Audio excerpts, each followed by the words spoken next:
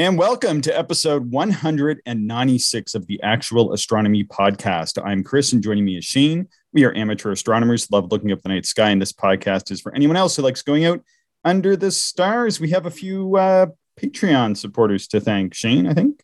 Yeah, thanks to Matt, Joseph, and Trevor. Really appreciate the Patreon support. And of course, as always, thank you to all of our Patreon supporters. It really helps, and we're doing quite well on that front. Yeah, thanks so much to everybody. When we do get support, when we get any emails or messages through Patreon or support through Patreon, or however people are contacting us, we do try to reply back as quickly as possible. And when I tried to send the email to Joseph, it bounced. So thank you so much, Joseph.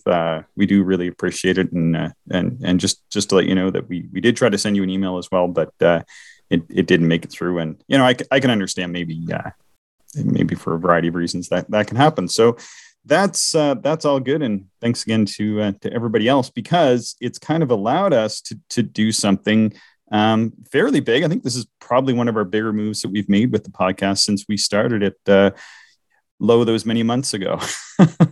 Yeah. We now have our own recording software, which is nice. That might have been the biggest risk to this podcast in the past, but now we're solid.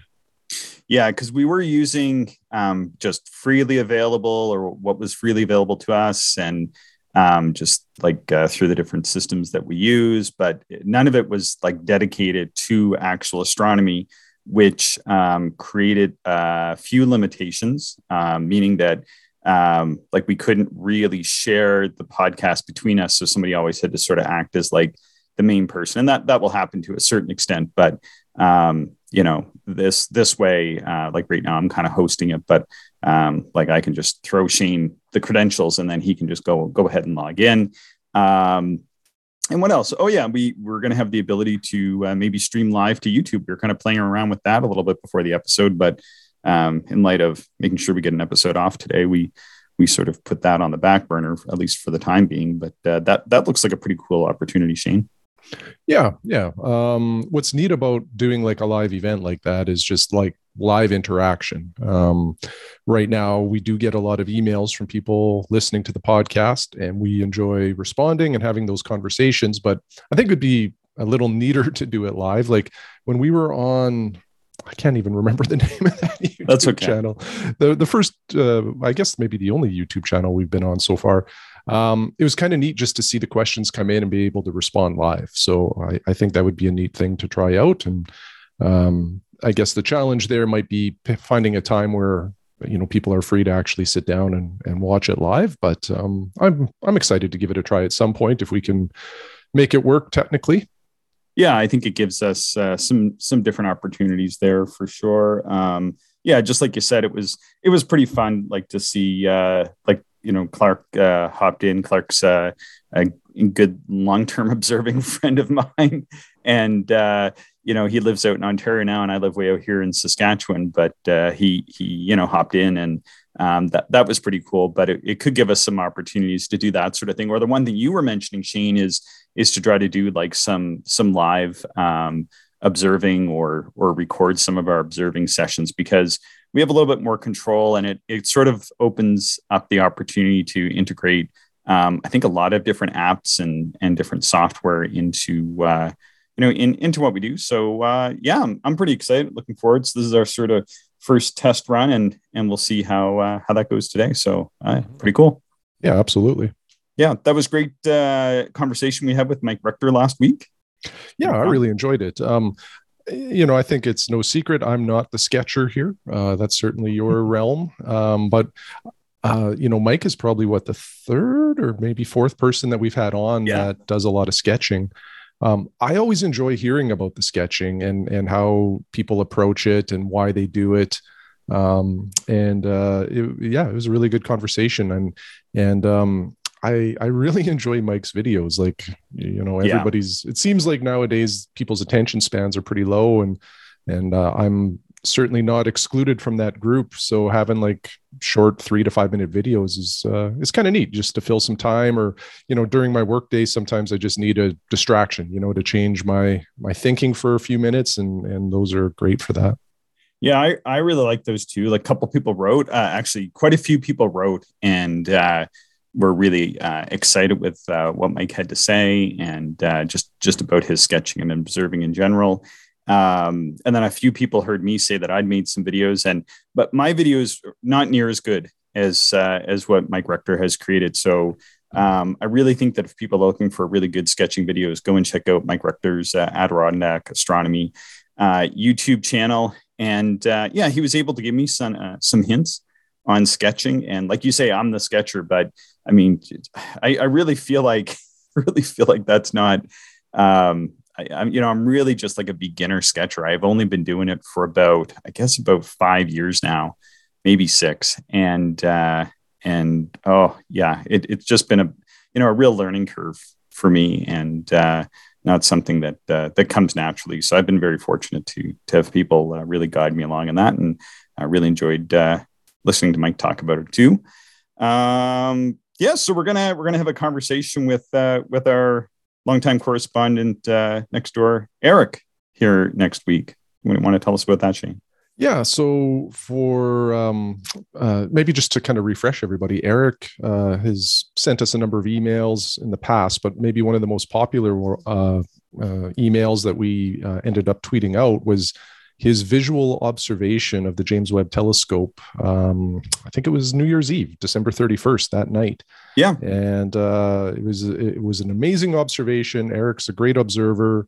And Eric is going to interview us, and some of that is going to appear in the Sky News magazine, which is a Canadian astronomy magazine. All RASC members basically get a subscription with your RASC membership. So we're pretty excited for that. I think it's going to be fun to talk to Eric, and I'm very excited about the questions he's going to ask us. I don't know what they are, but I think it'll be fun. Yeah, an expose. Yes, there you go. Cool. Anything else sort of in the housekeeping realm? I think that's it. Yeah. All right. How was your week? It was good. It was good. I got out twice to observe. Were you able to get any observing in? No. I mean, the road here is, I think you're able to observe in your backyard, and I suppose, there's no way I could observe in my backyard. And my front driveway is like a sheet of ice, and it's just not going to happen, at least for another couple of weeks. Oh, that's too bad. So Monday night, I went out in the backyard for a nighttime session. I took the old Tasco 76 millimeter, the 10 TE is the model. So it's a 76 millimeter aperture with a focal length of 1200 millimeters. So it's like an f15.8 or something like that. So I had that out, and I was just I was playing around with some old Kellner's Plossels and Huygens eyepieces. And let me tell you, it felt so good to be looking through a telescope again. It's been so long. Wow. Monday night was clear. What was the temperature that night? I think it was about minus 15. Not warm by any means, but not nearly as cold as it can be around here. But I have to say, the seeing that night, maybe, it's contending for the worst I've ever seen. It was bad. I put the telescope. Well, so I looked at the moon. It was pretty much at zenith, and it was about a 60% moon, I would say. Yeah. The seeing really prevented, any sort of critical viewing of the moon, but I still had some fun panning around the Terminator, and just trying to see here. What was that one crater I looked at? It might come to me. Do you have your map there? If you don't have a map, it can be a little bit. You have like a big table map too. I saw in one of the photos you were sharing, I think with Larry or somebody, or maybe it was. Oh, Peter. yeah. With your AT or with your William Optics 61. What's that map? Yeah. So just give me a second here. I have to walk away from the mic to grab it. I should have the coconuts here to replicate the sound of Shane's footsteps going across the. But that wouldn't happen because he's actually got 4-inch pile carpeting. It's a very beautiful vomit orange shag throughout his entire home. So. I have exceptionally long arms, so I don't have to actually move that far. I just extend my arms. so what I have, it's I don't think they sell them anymore, but Sky and Telescope made these field maps of the moon, illustrated by Antonin Ruckel, and it's probably about like a 12-inch by 12-inch thing that unfolds into like a 2-foot by 2-foot map of the moon, and it's laminated, and like you can refold it so that you just have like a quarter of the moon, like the map is just 1/4 of the moon, so it's easy to not hold to be confused with the quarter moon. Yeah. And you could buy two, like one is just like the moon, as you see it, and then the other one you could buy was a mirrored image map of the moon for people with refractors like you. Oh wow. So it's awesome. And I don't think they sell it anymore, which is a real shame because I think it's one of the best maps that you could use at the telescope. It's wonderful. But yeah, what I was looking at that night was right around the, I think it's called Clairaut, Clairaut. It's a neat crater because within it, there's like 2 smaller craters. And that whole area is just like it must be an older part of the moon because it's just full of craters and craterlets. There's a lot of detail to see in that region. Cool. And, it was kind of fun. So I looked at that. It was neat to see the Hyades and the Pleiades basically at zenith too. The moon and those objects were pretty close. I looked at the trapezium for a little bit within M42, the Great Orion Nebula. But the seeing, again, it was not good. Like even the B component of the trapezium was not visible all of the time. It would come in and out. There is no hope, I don't think, for the E member of the trapezium or F or any of the other ones. So that was, it was fun to look at, M42 again. But again, I just wish the seeing was better. Yeah. For laughs, I put it on Sirius, and this is going to tell you how bad the seeing was. So, when you look at Sirius, it's often dancing, just because, especially in northern latitudes, because it's quite low on the horizon. So you're looking through a lot of garbage. It looked like a planet. It was just an orb. Like it wasn't even dancing anymore. It was so bad. Yeah. So anyway, my session Monday night was really just to get out there because it's been so long, and it was it felt great. The Huygens eyepieces that I was using, they're super sharp, but the eye relief is just so bad on those. Like I was using a 16 millimeter. And like a 16 millimeter ortho or Plössl, even those are kind of tight, but usable. The Huygens at 16 millimeters, I'm guessing the eye relief was like 5 millimeters, maybe. Yeah. It was really, really tight. So those didn't stay in the focuser very long. I primarily used a 15 millimeter Antares Elite Plössl, which is a Masuyama, a pseudo Masuyama eyepiece. Yeah. And then, I was also using this 25 millimeter fully coated Kellner. These are the eyepieces that came with that Takahashi Starbase telescope, or they were made by Starbase. Oh, okay. Yeah. And Bill Paoloni, was quite favorable of these, and it's a really nice eyepiece. I was enjoying that too. Okay. Yeah, so that was Monday. And then yesterday I did some observing during the afternoon, which was a lot of fun. Yeah. I looked at the moon, or I did look at the moon, but before I get into that, I looked at the sun and in hydrogen alpha with my little 35 millimeter Lunt telescope. Mm-hmm. And man, it was really, really active. There was about 3 or 4 pretty large prominences, and I guess this would be at about, say, like 9 p.m. Like, so if you picture the sun and then put a clock face on it, if the clock face was at 9 p.m., that's where these prominences were, or this major sort of section or region of prominences. One looked like an anvil, and it was quite large. I would say it was over a Jupiter diameter in terms of distance from the surface. And then it sort of had a filament or a chain of matter that went across to the next prominence, which was quite large, but it was much thinner. And there was a lot of surface detail. There was a very nice sunspot region. There was probably about 3 or 4 major black blots that I was able to see through the hydrogen alpha. The hydrogen alpha isn't great for looking at sunspots, but you can still see those darkened areas. So anyway, I spent about a half an hour on the sun yesterday, and the seeing was really, really good, actually, surprisingly, because this was, I'd say, about 4:30 in the afternoon. So then after that, I put the hydrogen alpha telescope away, and I grabbed the little 50 millimeter Borg FL, and I looked at the moon during the daytime because it was quite high in the eastern sky, and just thought I'd play around with that. And it's really different, right? Because at night when you're looking at the moon, you're looking all over the terminator, mostly because that's where a lot of the contrast is. Yeah. And, you can see a lot of different things.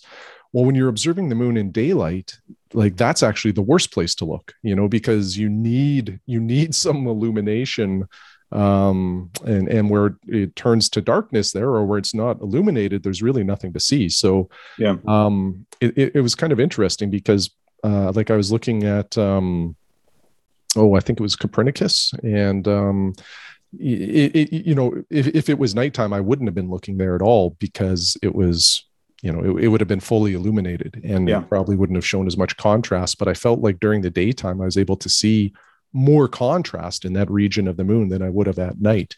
Yeah. The other thing, though, during the daytime is I found that the magnification, I don't know, kind of if you increase magnification, it kind of washes out some of that detail. But anyway, it was super fun. It feels so good to be looking through a telescope again. I wanted to observe last night because it was clear again, but we had some of Jessica's family over visiting, so I was unable to go out. But it was nice. Yeah, no, that's really good. The moon is up, so my interest wanes a little bit during that period of time. Anyway, but I get a few other irons in the fire as well. Unfortunately, though, sorry, my mic is just turned around here while we're sitting. You might be able to hear there's some snow removal trucks going by in the background too, and it's vibrating the heck out of my office right now. So yeah. Anyway. Yeah. The other thing too is my Bino viewer arrived from Croatia. Oh wow. Yeah. So now the fun begins. I'm trying to get it to work with the Takahashi 76 DCU, but not just work, but work without any optical correctors or Barlows. So the issue with Bino viewers, the light path within the Bino viewer is about 130-ish millimeters. Yeah. So in order to use the Bino viewer without like a Barlow of any kind, I need to find a way to eliminate 130 millimeters from my current light path. Oh yeah, which is not easy. So I'm kind of messing around with all different configurations, and I've ordered a couple of beta adapters to try to shorten the overall light path. I'm not sure if I can be successful with this telescope, but that'll be the next challenge with the Bino viewers, just getting it tuned to work with all of my telescopes that I want to use it with.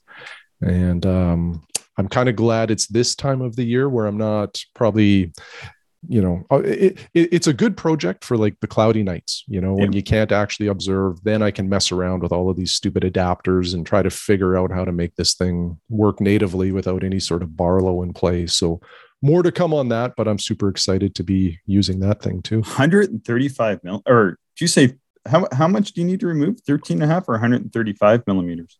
Low, it's like 130-ish millimeters is the light path that the Bino viewer adds. Wow, that's like 5 inches. Yeah, it's huge. It's huge. So some telescopes have enough back focus, I think like the Takahashi TSA 102. I think it has like 225 millimeters of back focus. So it can just barely accommodate like a bino viewer and a diagonal and have eyepieces come to focus.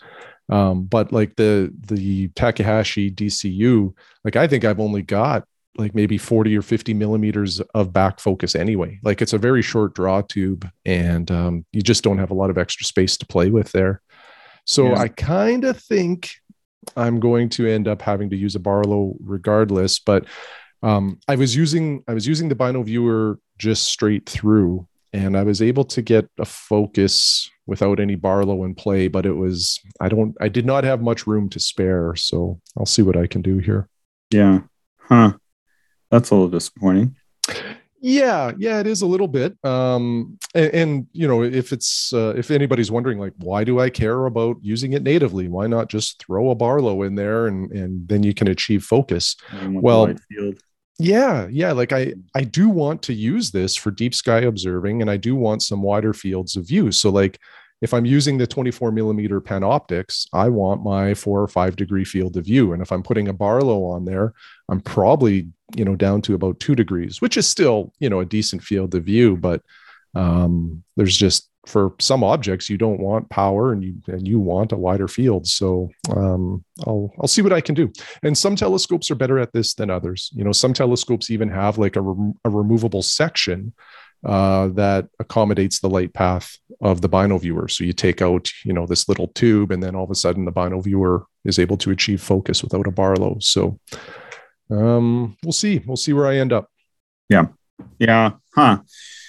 That's that's a bit of a challenge there. Huh, cool. Well, that's awesome. You've got lots of gear on the go. You've got lots of observing on the go. I'm mostly just teaching my class, which takes one evening a week, and prepping the class takes another evening a week, and prepping the show notes takes an evening a week. And what else do I got on the go? There's something else that's taking up an evening a week, and all my evenings are taken up right now. And I'm working on the calendar for the RESC a little bit for 2023. That's going to start taking up an evening a week next week. So, and I think I'd mentioned this before, and I was telling a couple of listeners that I had hoped to get to New Zealand this year and observe, and that trip is off. Oh, that's too bad. Is it COVID related or pandemic related? It is, yeah, because in New Zealand they haven't been allowing people from other countries in very easily at all, and so they're gonna start allowing people. But then when the plan came out, I think it was 2 weeks ago now, they said that it's going to be a 10-day quarantine, and then hopefully that will drop to 7 days by the time we would have planned to go there. But it's just unrealistic. I mean, because we're going for something that my wife is working on, they contacted her and said that we'll just do it probably, next year or something like that. So we're like, all right, which is sort of better than nothing. Because at first we thought that she would just end up doing it online, and then they said no, they wanted to do it in person. So it's maybe going to happen. Whether I get to go or not now is that's definitely up for debate. So we'll see what happens there. So yeah, so there's that. We've had some listener emails though. Shall I dive into a couple of these? Yeah. Why don't you kick that off? Yeah. So I was chatting with Dave a few times, and he sent this email. I'm not going to read that email, but he sent a suggestion for M45, and sort of like a show suggestion, but I'm going to take it in a slightly different direction. But Dave's a very experienced observer. He's been observing longer than I have. And he sent some sketches they were just awesome, and made before I was when I was just probably starting to think really about doing astronomy.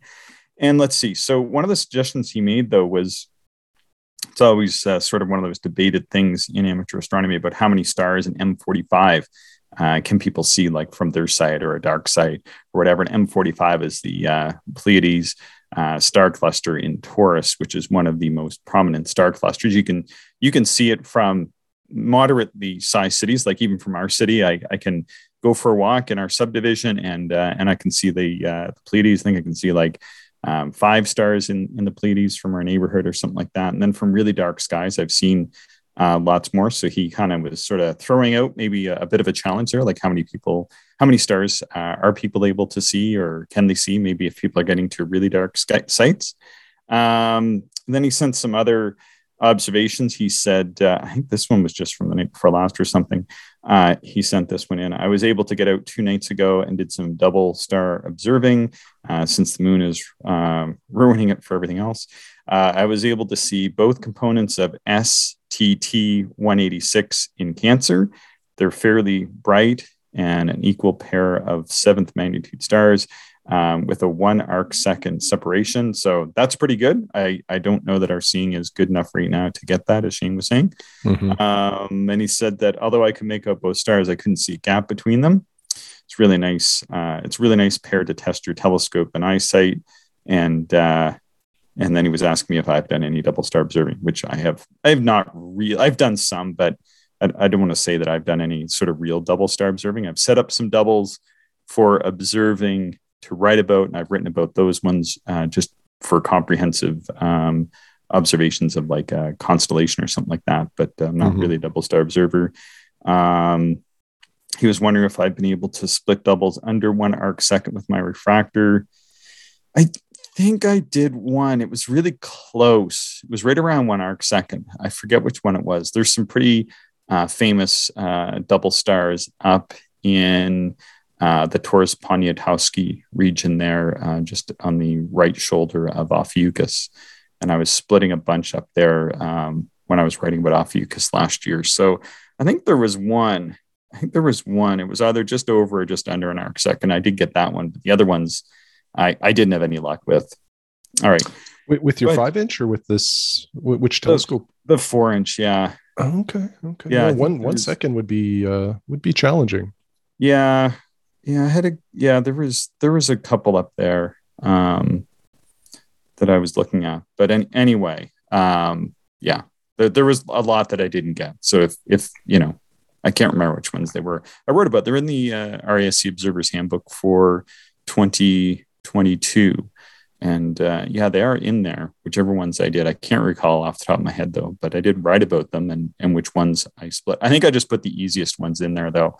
So usually what I do is I go out and I put the ones that are most easily done. So maybe they weren't as hard as 1 arc second. And I'm not a double star observer, so I'm not very experienced in doing it. So maybe they weren't that tough. But I remember I think I put like 13 down and I ended up getting about 5 of them or something. And then there was a few other ones that I did get eventually because I kind of had them in mind. Because as you know, Shane, like once you go back sort of night after night, you kind of can memorize the fields. And then I did eventually get a couple of them, but I can't remember what their separation was exactly.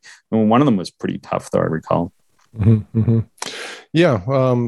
Interesting. I'm going to add that one to my list too. STT 186. I also like this suggestion about counting stars in M45. I've never done that. I've observed M45 many times, and I take, it's almost like the double cluster. Like it's just so beautiful to look at. I just like looking at it, and it would be interesting because it's a very rich cluster. Like I think there's over like 500 stars in that cluster. So it would be interesting to see how many you can see with varying apertures. Yeah. But I think he was talking naked eye. Like what can you see? Naked eye. Okay. Yeah. Yeah. Just with your eye, but through a telescope, you can see like a ton. But yeah, I've seen quite a few because that was something that a couple experienced observers had talked to me about, or I'd read about it in sort of the older astronomy books. And I tried over the years. So you kind of, it's a little bit of cheating as you kind of work forward through the years and gain lots of observing experience, like, oneself and, eventually get to darker and darker skies. Like when I was first doing it, I was in my backyard in Truro, and there's just, it's an okay site, about as not quite as dark as like, darker than what we have in our backyards here, but not really dark.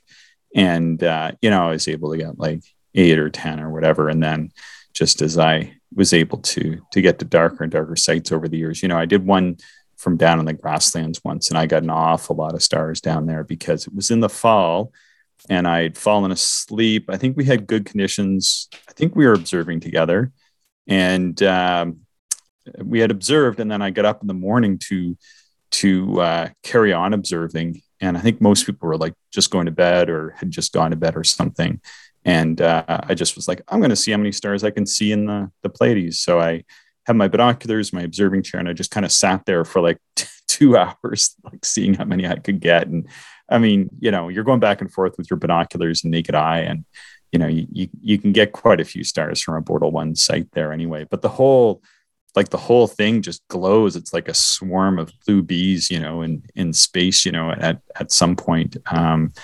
The whole area is just glowing, just to your eye as it gets pretty high, like in a September morning from a Bortle 1 site. It's really dark, and some of those stars that are 7th, approaching 8th magnitude become visible throughout the whole sky, and so what the Pleiades would look like. Pretty awesome.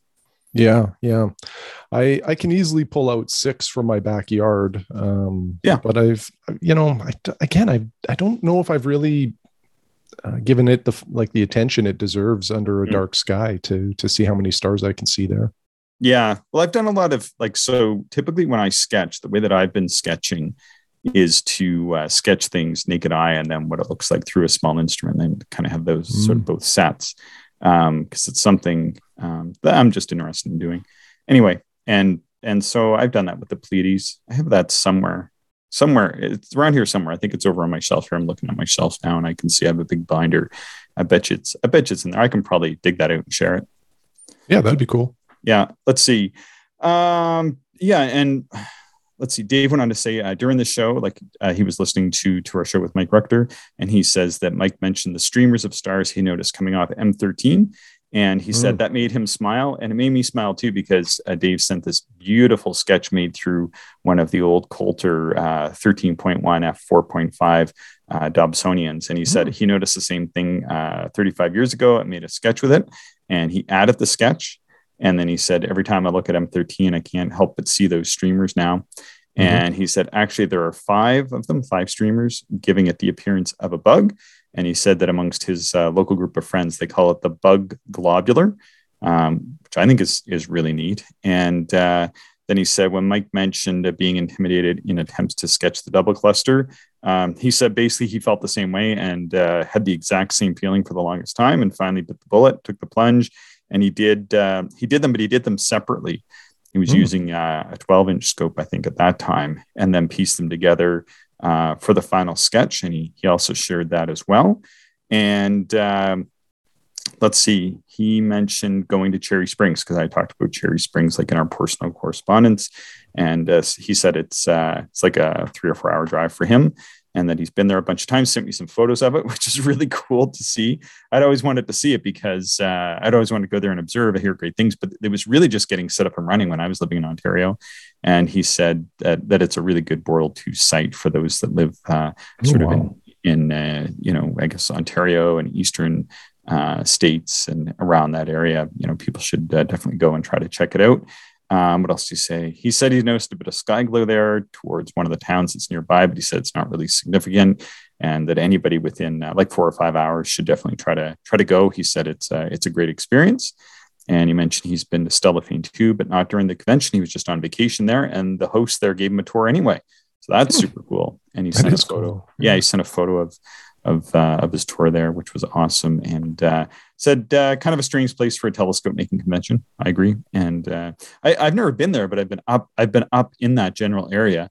I don't know why I didn't go. I was a younger person, and I was just there with my folks, but I had just gotten into astronomy, and or maybe I was just sort of thinking about getting into astronomy, but I knew Stellafane was there. And I don't know why I didn't ask them to go there, but we went and drove up Mount Washington instead, which was a different experience. Anyway, so he included a couple sketches, which is really cool. Let's see. Yeah, I had some emails from Philippi. He was sending us some some advice that his aunt runs this it's an art studio. Maybe that's the wrong way to put it. It's an art school, I think is what it is. and it's pretty significant. I went to her website, which is avilhena.com.br, which is avilhena.com.br. And anyway, he was chatting with her and sent some photos of the place and sent me to the website. And I was like, when someone says, oh, their aunt teaches art, you get maybe, oh, well, maybe some people drop over to her house or something. She's got this amazing studio and has some really cool YouTube videos and that. Anyway, she said to try the Conte pencils, and she said Canson 200 gram /M2 paper. And most importantly, to prevent the smudging, you can use this matte spray varnish, which I'd heard about before too, but I don't want to use it in the house when we're all locked in like this during the winter. And and she said that the spray can work pretty well too. So, and his weather's been terrible. He's had lots of fog. And then sort of one of the other emails we got was from Astro Geek.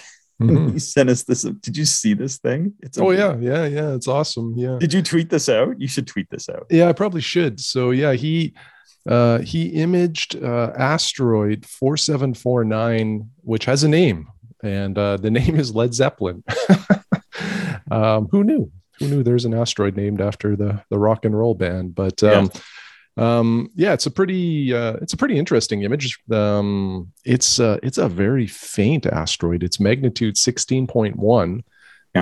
With a diameter of 18.9 miles. So it's not very big. And, you definitely, I don't know if this would be possible visually, maybe with the right aperture, but I'm curious what telescope he used to image that with. I think he's got I could be wrong here, but I think he's got the 5-inch TOA.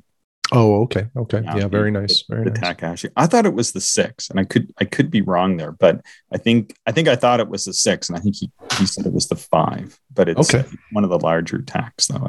I think anyway. I could be wrong. Yeah, and what I love about this is he made up like a little card of sorts, and there's a picture of the band, and there's some statistics or things about this asteroid that are interesting, and then his image, which is very cool. It reminds me, and I don't know if he's a ham radio guy, but it reminds me of like ham radio. If you have a contact with somebody, sometimes they exchange like almost like postcards, right? But you'll mock up your own postcard with your call sign on there, and maybe some other interesting information about your location. And some people in the ham world collect these things. And anyway, this what Astro Geek / Stephen or Stefan sent us is it reminds me of those. Yeah, it's really cool. I think you should unless we hear from him. I mean, he sent it to us, so I'm guessing it's okay. And he sent us lots of stuff before. What I really like about the stuff that Astro Geek sends us is that, and he says this himself, he says like he really enjoys listening to the podcast, and that he has sort of a passion for quirky and unusual targets. And I just love that. Like when I got this, like, honestly, I think I wrote him back and said this. If I didn't, I should have. Like this thing that he sent that day, that made my day. Like I got this, and I'm just like, that's it. Like this is a good day. Like it just really, like not that I'm not the biggest Led Zeppelin fan. Like I enjoy the band, but actually my father-in-law is a huge Led Zeppelin fan, so I was going to send it to him. Yeah. And but I just thought it was so well done. Like just so well done here. So yeah, super stoked on that. I'd love to see more of this kind of stuff. So I've never seen something done like this before, and it's unique, and it's unique and a little bit quirky maybe, but I think it's done very, very well. So then he sent us a link, I guess on Wikipedia there's a listing of many asteroids named after celebrities, musicians, artists, and that sort of thing, which, I guess it doesn't surprise me, but I just I didn't know that. I thought it had to be named after like a specific person or something or other, but apparently not. So that's pretty cool. Wow. That's a very, very long list.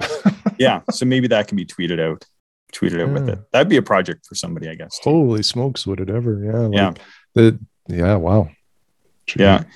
Had an exchange with our friend Phil from the UK. He was asking about observing faint extended objects, and I sent him some links in that. But observing faint and extended objects is one of those weird kind of rabbit holes. So when we all start observing, I think probably the first one that we all run across that is a bit of an oddball is M33 or Messier 33, which is in the constellation of Triangulum. So sometimes referred to as the Triangulum galaxy because it's this large face-on galaxy. But when you look at it on charts or software or whatever, it looks like it's this big thing. And so a lot of the time, people that are going for it have already gone and observed M31, which is the Andromeda galaxy, which is like around, I don't know, like a fourth or 4.3 magnitude galaxy. It's pretty bright. But it's large, so it's not as bright as maybe that magnitude lets it be known to be. But from any kind of reasonably dark site, you can see it easily naked eye, and then through binoculars, or even through binoculars, I've had my class stand in basically downtown Regina, 50 feet away from the nearest street light, and observe it through their binoculars. So that's how bright it is. So then people start going after M33 next because it's nearby. It looks like it's sort of a similar thing. It's not much fainter, and they think it's going to be not much harder to see, especially now that they've bought a telescope or something. And then routinely, I get emails from people saying how difficult that is to see compared to what they thought that would be. I don't know. Have you had that same experience sort of in either your own observing or talking to other people? Yeah. Those extended objects are funny beasts, and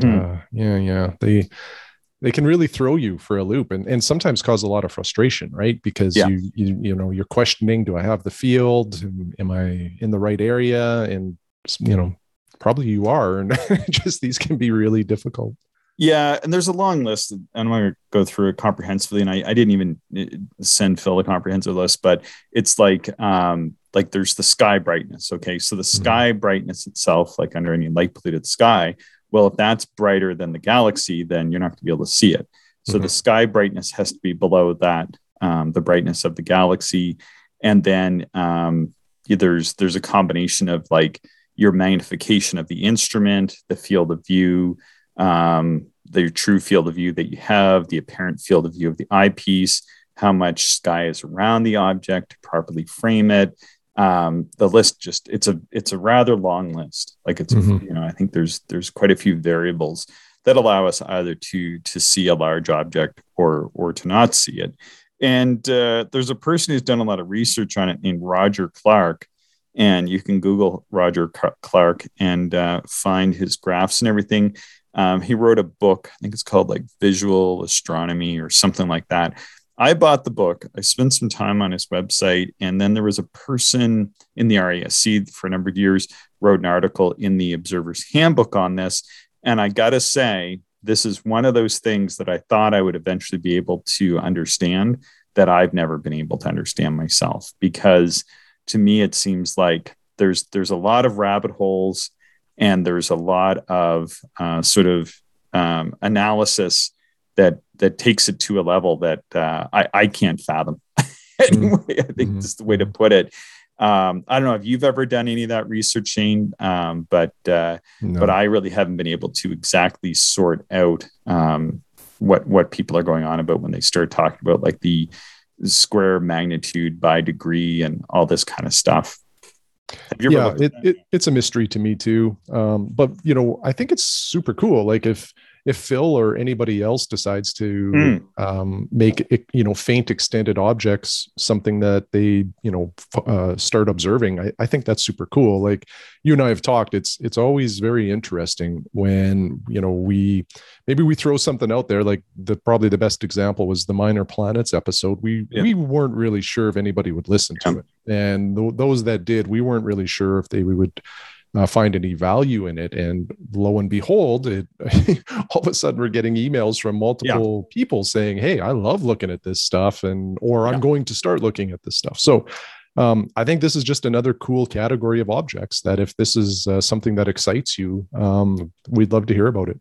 Yeah. So I do, like, I consider myself like, that's sort of my specialty.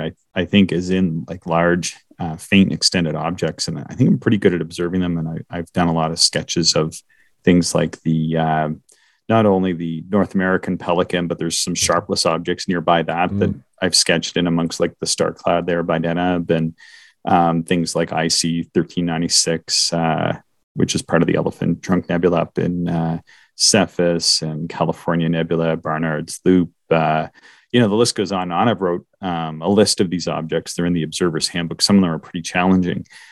However, I still find it a bit of a mystery. Like I thought that with those like calculations and the graphs that Roger Clark uses, and some of the other stuff I read from other folks, that I would be able to figure out like sort of magical calculations of telescopes and eyepieces and that sort of thing. And I have to a certain extent, but really it's more through experimentation than just being able to read those graphs, at least for me anyway. That the one thing that I learned is that you need often a much larger area of sky around the object to detect it.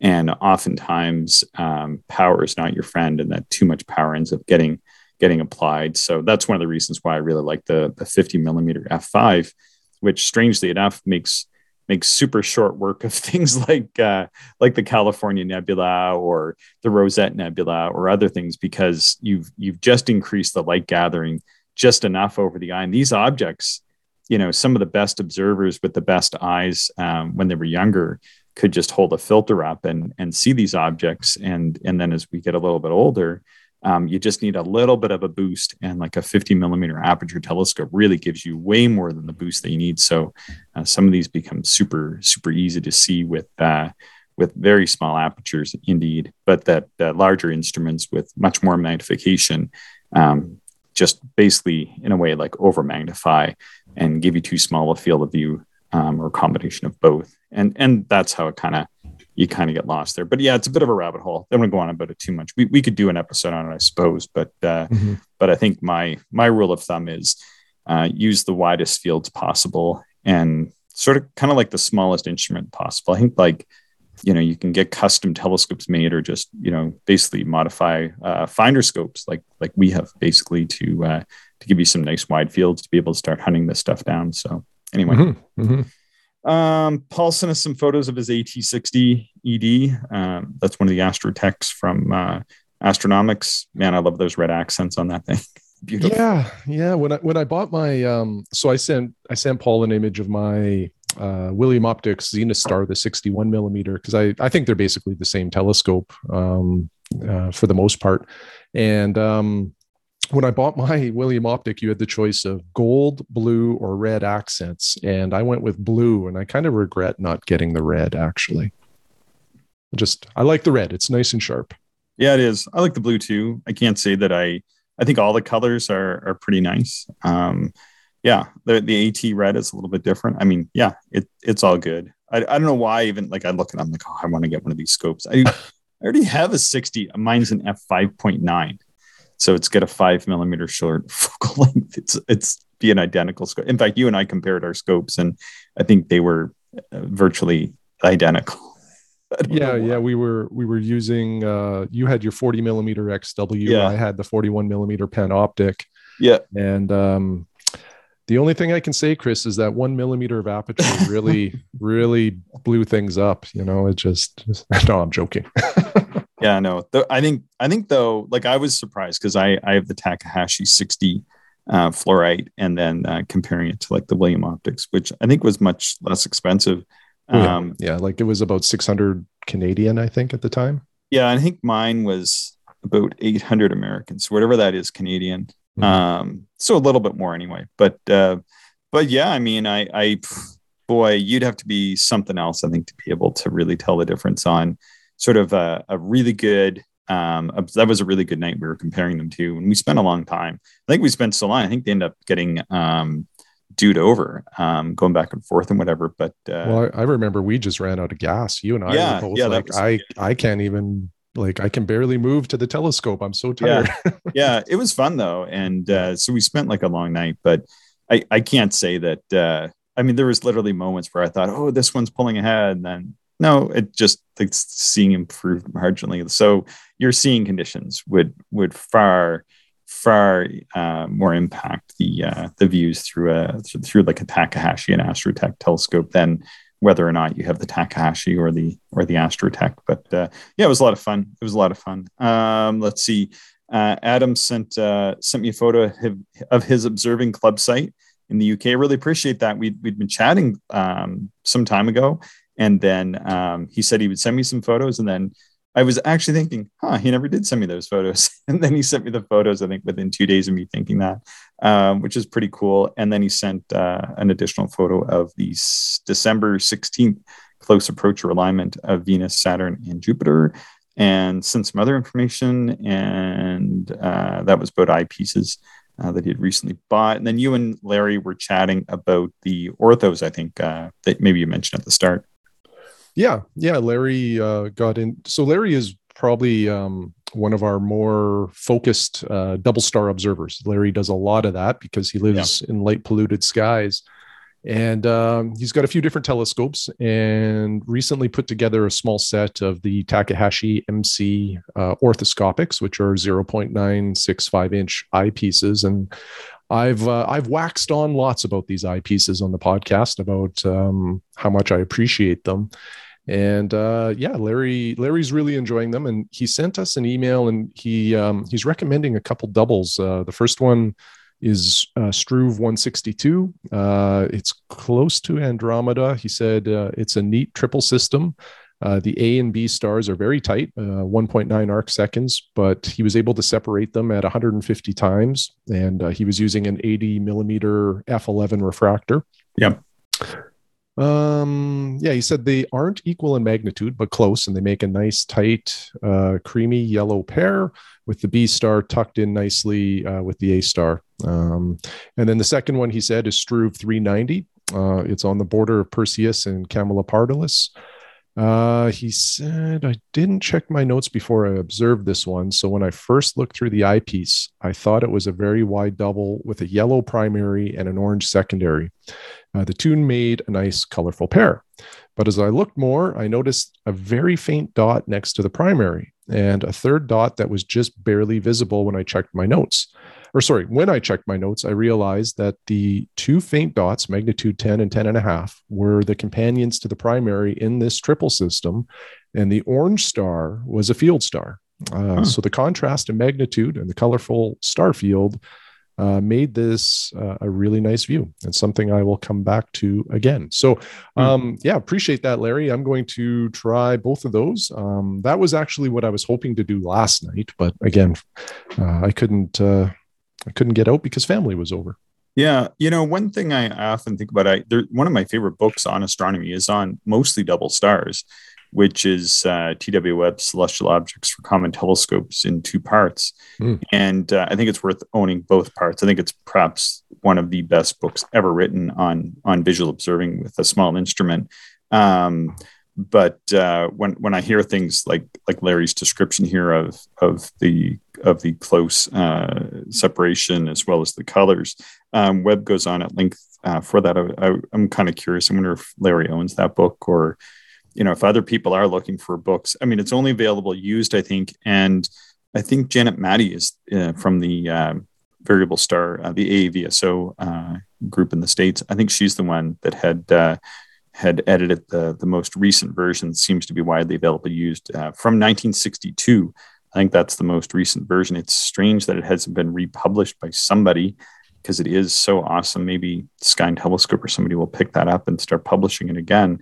But it's just a wonderful, wonderful observing book. But it's mostly doubles, and the way that the doubles are described in it is fantastic.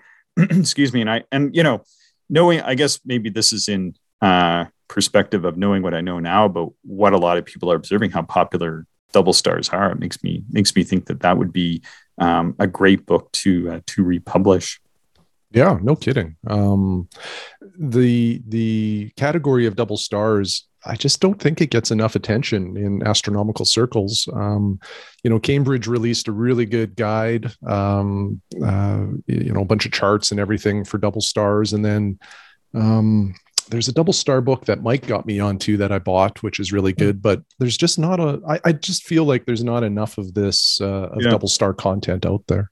Yeah. Do you own a copy of Webb's? You do, don't you? Yeah, I can't remember which one though. I think you got the Planet one, but the other one is doubles. Yeah. The one on the doubles is like, it's every constellation visible from England, and pretty much like every double star that you can separate using a 4-inch or smaller telescope. Pretty comprehensive stuff. And that's all it is. It's just like, here's the star, here's the description, next object. Like, it's not, it's not like a page turner, right? It's a reference book, but I sit and read it at night before I go to bed. A lot of the time. It's really good. People should get it. Okay. Anything else to add, Shane? No, that's it. All right. We're kind of looking for some responses to Dave's suggestion about M45. How many stars can you see in M45? And maybe if you do write and tell us that, like, let us know your sky conditions. We have people under really good skies, people under light polluted skies. It would be interesting to know. And in closing, thanks, Shane, and thanks everybody for listening. Please like and subscribe to our podcast. That really helps us out. And we're always excited to get these emails to actualastronomy@gmail.com. Thanks again. Thank you, everyone, for listening, and we hope you enjoyed the show. If you are interested in more information, would like to contact us, or if you would like to support the podcast, check out our website, actualastronomy.com.